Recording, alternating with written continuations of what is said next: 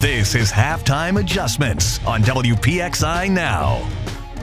Welcome to Halftime Adjustments. And while we're dealing with winter here in Pittsburgh, although a little bit better today, I must say, Dan Kovacevic, our buddy and our partner from DKPittsburghSports.com, has a beautiful backdrop behind him, which can only tell us one thing. Spring is here in the form of spring training. Dan, it looks beautiful down there in Braden. Well, Albie, give me some credit, because when I left Pittsburgh earlier this week, it was 3 degrees. I came down here and I just basically rolled all of this up in a ball and sent it back home. So let's deal with reality here. It arrived. Yeah, we had temperatures in the 60s today, so that's a surefire sign that good things are on the way. We're going to talk about the Pirates a little bit later, but let's start tonight with the Penguins and the suddenly surging Penguins. They've won 5 out of 6. This is a team that has figured out a way to get it done against some good competition within the division. The latest win over the Caps last night. Where do you think the Penguins are right now? They certainly seem to be getting some traction, but talk about them as a playoff team. It's looking more and more realistic. Yeah, that's the thing. It's not the outcomes, or it's not just the outcomes that have been impressive. It's that they're playing better hockey. It could be coincidence that it began when Ron Hextall and Brian Burke showed up, or shortly thereafter, but it's not coincidence that it's happened with Tristan Jarry solidifying in net. How many times, Albie, have you heard or read me complaining through the course of the early part of this season? If only they'd get good goaltending, all of this would kind of settle itself down. They'd start finding who they are. Goaltending, lousy goaltending, the second worst goaltending in the NHL is going to dismantle everything else that you want to do, including the players, the skaters' confidence in front of you. I give full credit to Jarry for really figuring this out. He needed to become more aggressive. I think he knew that, but there's a difference between knowing it and doing it. And then one night against the New York Islanders, there he went. He just started attacking every shot. Actually, it started a little bit a couple of games before that, but he started attacking every shot, coming out of the net to stick handle. Look at the play he made on the overtime goal last night. That started with a goalie making a pass up the right boards. That's just really, really good stuff, Albie. Yeah, he needed to buckle down, and he's buckled down and really had the best week and a half of the season. And it's no coincidence that the Penguins are all of a sudden on a tear here. And it will be a battle because of the way things are. Every time these division teams play each other, somebody's going to get points. So everybody that they're fighting for those spots on any given night is going to be getting those points as well. This is how I think everybody figured it would be: 5-6 teams fighting for 4 spots. Yeah, and the beauty of the Penguins' schedule, not that they're in a position to take anything lightly, but there is such a thing as some teams being better than others. And the Penguins have faced already a ton of Islanders and Capitals, with now even more Capitals and Islanders coming to finish out this month. And if you look at the rest of their schedule, and I'm not going to be the guy who says out loud, oh, easy schedule, easy cakewalk, whatever, because there just isn't any such thing if you play the way the Penguins were playing before. They've got a whole lot of Sabres and Devils, and I know the Devils have surprised some people pleasantly, but they're still the Devils. And they're not as good as the teams that the Penguins are currently beating. This is a real plus for the Penguins that they're taking care of, in particular, the Capitals and Islanders the way they have been, because those are the teams that are probably going to be right there in that mix that you just described, the 3, 4, 5, and 6 that you need to keep out in order to make it into the playoffs. Talk a little bit about the injury, the Zucker injury, and some concerns you have with that impact that will have on the Penguins. Well, I think it might be an opportunity. I'm not going to turn, a negative into a positive here. And make it sound like it's great that Jason Zucker's out. He had just started playing some of his better hockey. I felt like over the last couple of weeks, he was working hard the whole time, but he was kind of working hard and wasting his time, if you know what I mean. Like, he was just skating around and getting nothing done. He was a lot more productive, a lot more patient, and a lot smarter with the puck. And from the sounds of things, following the Penguins practice today in DC, he's going to be out a while. And Zach Aston Reese was put in his place on Evgeny Malkin's line. I like that a lot. Like, a lot. And I understand that on one hand, it hurts your third line because you've got Teddy Bluger and Brandon Tanev there who've been doing great things as a unit. But your priority is always going to be your second line and making sure that your superstar or one of your superstars has wingers than it is over taking care of the third line and the checking line. We'll see how things shape up on that third line, but this is an opportunity for Aston Reese, he scored a couple of goals already, had 3 goals in 3 games at one stretch earlier this month after coming back from the major shoulder surgery that he had over the offseason. This is a kid, Albie, who has scored at every level of hockey except one. And he's never been painted by anyone in the organization as just a checker. He's always had that ability to score and that potential to score in bunches. He's a guy that drives to the net, gets you ugly goals. It's an opportunity for him. Let's put it that way. All right. Penguins again with the Capitals on Thursday night, followed by 2 road games with the Islanders and then 2 home games with the Flyers. Back to talk Steelers here on Halftime Adjustments. Dane in Bradenton, and I'm right here in Pittsburgh when we come back.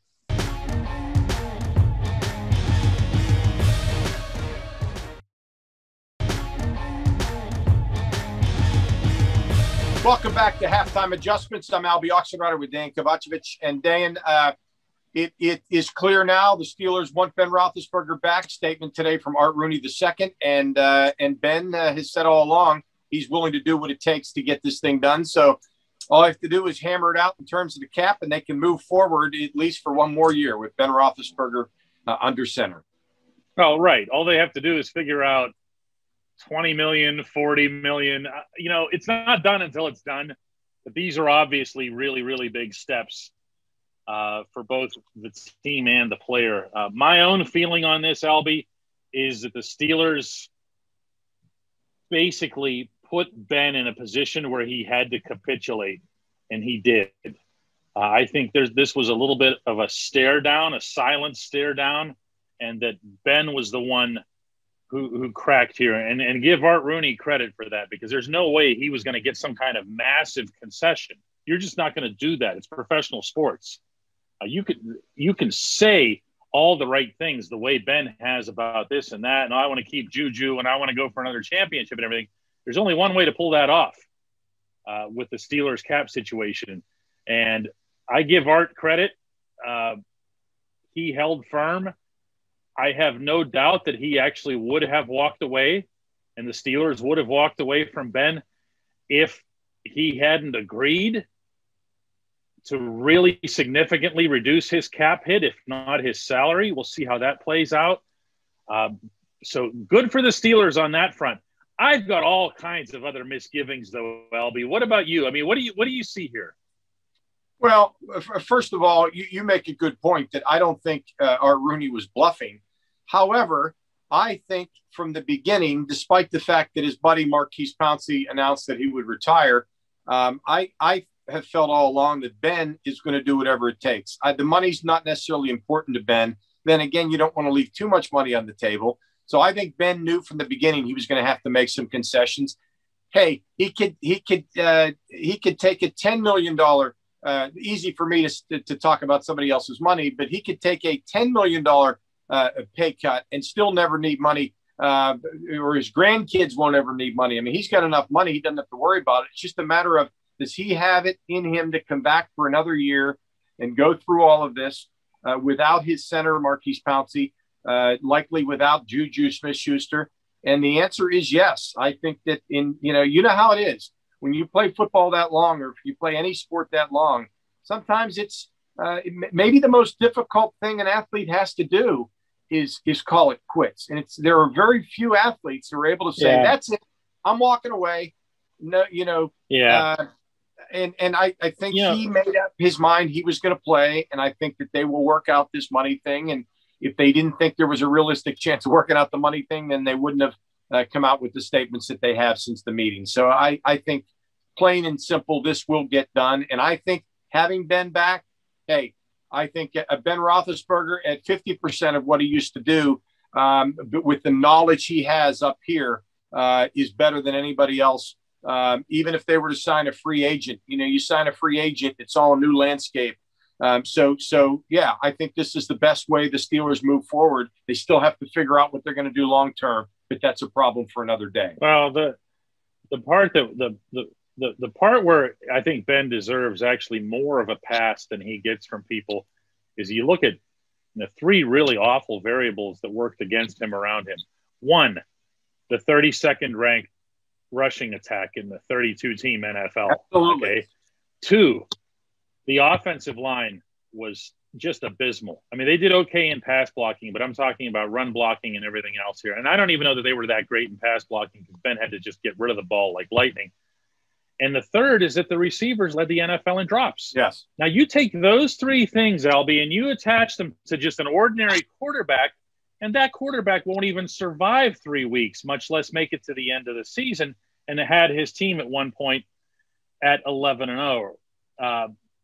This is a tough thing, though, because the part that I don't give Ben a pass on was his inability / unwillingness to throw the ball deep until way near the end of the season when opponents left him absolutely no choice. And then he saw Mason Rudolph doing it in Cleveland, and he realized he's got to put the ball up.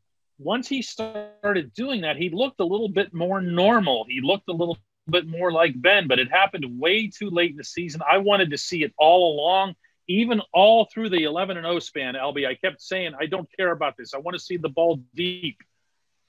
And it didn't happen until it was too late. So we'll see. My big priority here, Albie, is I still want to just keep this defense together. Draft your offensive replacements. Yeah, and they have a lot of – find a running back, find some offensive linemen. I want to see this defense kept together. Yeah, and I think that the best way of putting it do the Steelers have a realistic shot as things stand right now to win the Super Bowl? I'm going to say they better. They better. Fight just they to get better. Well, you always think you have a shot, and that's always the standard for the Steelers. They want to win championships, but let's face a hard reality. They might be the third best team in that division. Forget the rest of the AFC just to get to the Super Bowl. And that doesn't mean that they won't have a shot. They will absolutely have a shot. I think specifically to what's happened with Ben Roethlisberger, they will have a better shot with Ben Roethlisberger. And in my opinion, you get a veteran quarterback in there and you do some of the things that you talked about with the running game, with the offensive line, and particularly keeping that defense together. You give him a shot to beat Ben. Is it the Ben from 5 years ago? No, but it's still a Hall of Fame quarterback who can win you games. And their best shot at getting to that Super Bowl is with Ben. So I think they made the move that they had to make, assuming this all gets done, but it still doesn't settle their problems going forward. How do they transition after next year? But again, that's a problem for another day. All right. When we come back, we're going to talk about why Dan has such a beautiful backdrop today. It's the Pirates down at Pirate City in Bradenton. We'll talk about that when we come back. Oh, I like that. On cue, no less. We'll be back. Halftime adjustments right after this.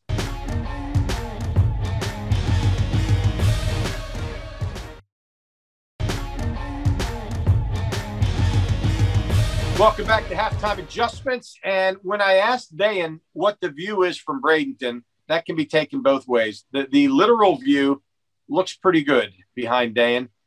Figuratively, how is the view as the Pirates kick into spring training, Dan? Well, if people want to talk about 2021 as it relates to the Pirates, it's going to be a short conversation because they're not aiming anything at 2021, contrary to the discussion that we just had in direct contrast, I should say, to the conversation we were just having on the football team and before that, the hockey team. The Pirates are in a total build mode. I can't bring myself to call it a rebuild because Ben Cherington wasn't left much at all with which to rebuild. He's building basically from scratch. By every measure, he's done a terrific job in a year. He's basically changed the face of the top 30 prospects in this organization. He's added pitching that was desperately needed. And I know that 99% of everybody who's watching this just wants to know who's going to be in the opening day lineup and what that's going to look like. And it breaks my heart to say this, but it just doesn't matter.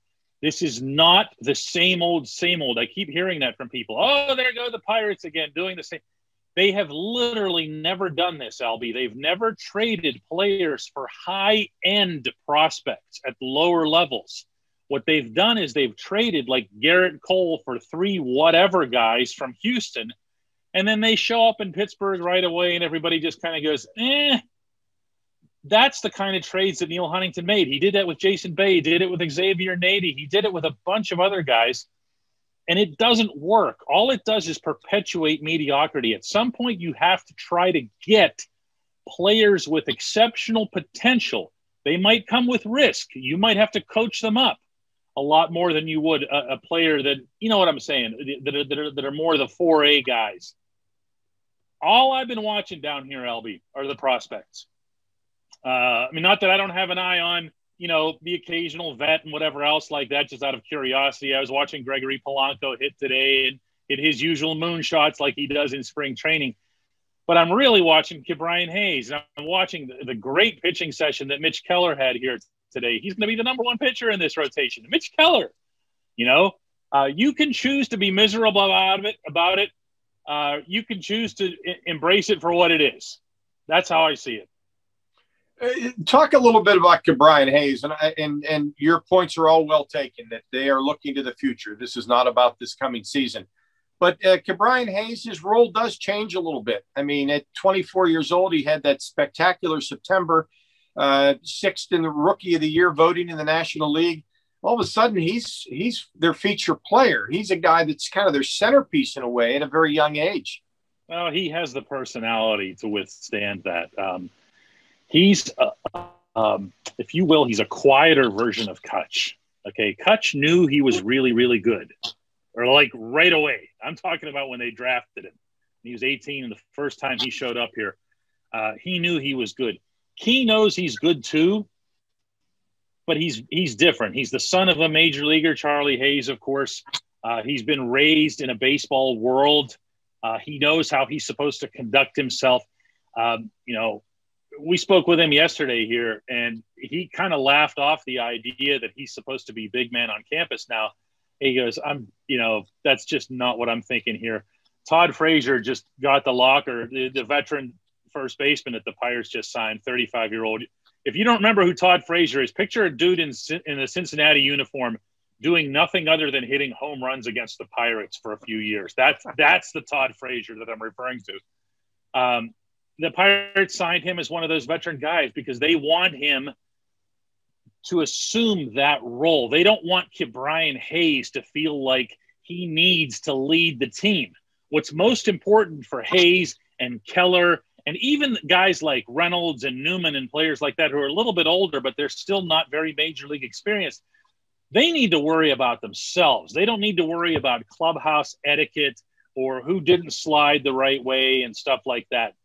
So I thought this was a smart move on Cherington's part to bring in these older guys. And then to hear it directly from Hayes, that made it seem like an even better decision. Well, how you said you kept your eye on the prospects. Is there anything or anyone standing out to you right now? Yeah, there's one. And I say this with due respect to the wonderful pitching session I saw from Keller today. The way that Hayes picks it at third base is just, I mean, it's special. His defense is special. I don't know that he's not gonna be able to hit the way he did last summer. He'd be Ted Williams, but he's special defensively.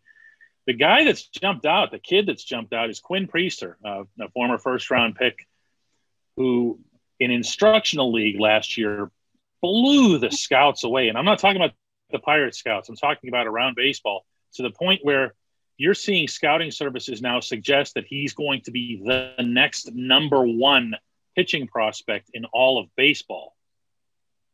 That's pretty significant stuff.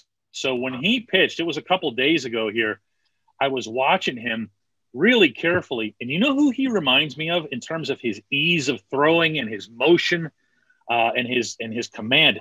Remember Jake Peavy from the Padres? Yeah. Really like good pitcher, but really compact. It didn't look like he was even trying. You know what I'm talking about? There aren't many of those guys in baseball, but in addition to the other benefits that come with having a compact motion is you tend to stay healthier. You know what I mean? It's good for your durability. You're not flying all over the place, risking your elbow. He was fun to watch. He threw everything really well, except for I didn't like his curveball at all, but maybe he was just having a bad day. But he looks like he could be a part of the answer here, but it's going to take a while, Albie. I don't mean to mislead anybody here. It ain't happening this year. All right. Back with our final comments right after this.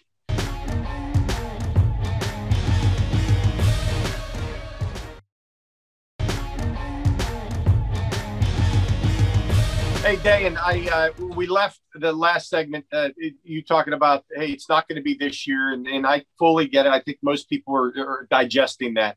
But let me put you on the spot. The over-under, I think, was 58.5 or 59 in Vegas. Oh, 2021. It just doesn't matter. I mean, I can give you any number. I think it's going to be around 70 because they're going to pitch better than people think.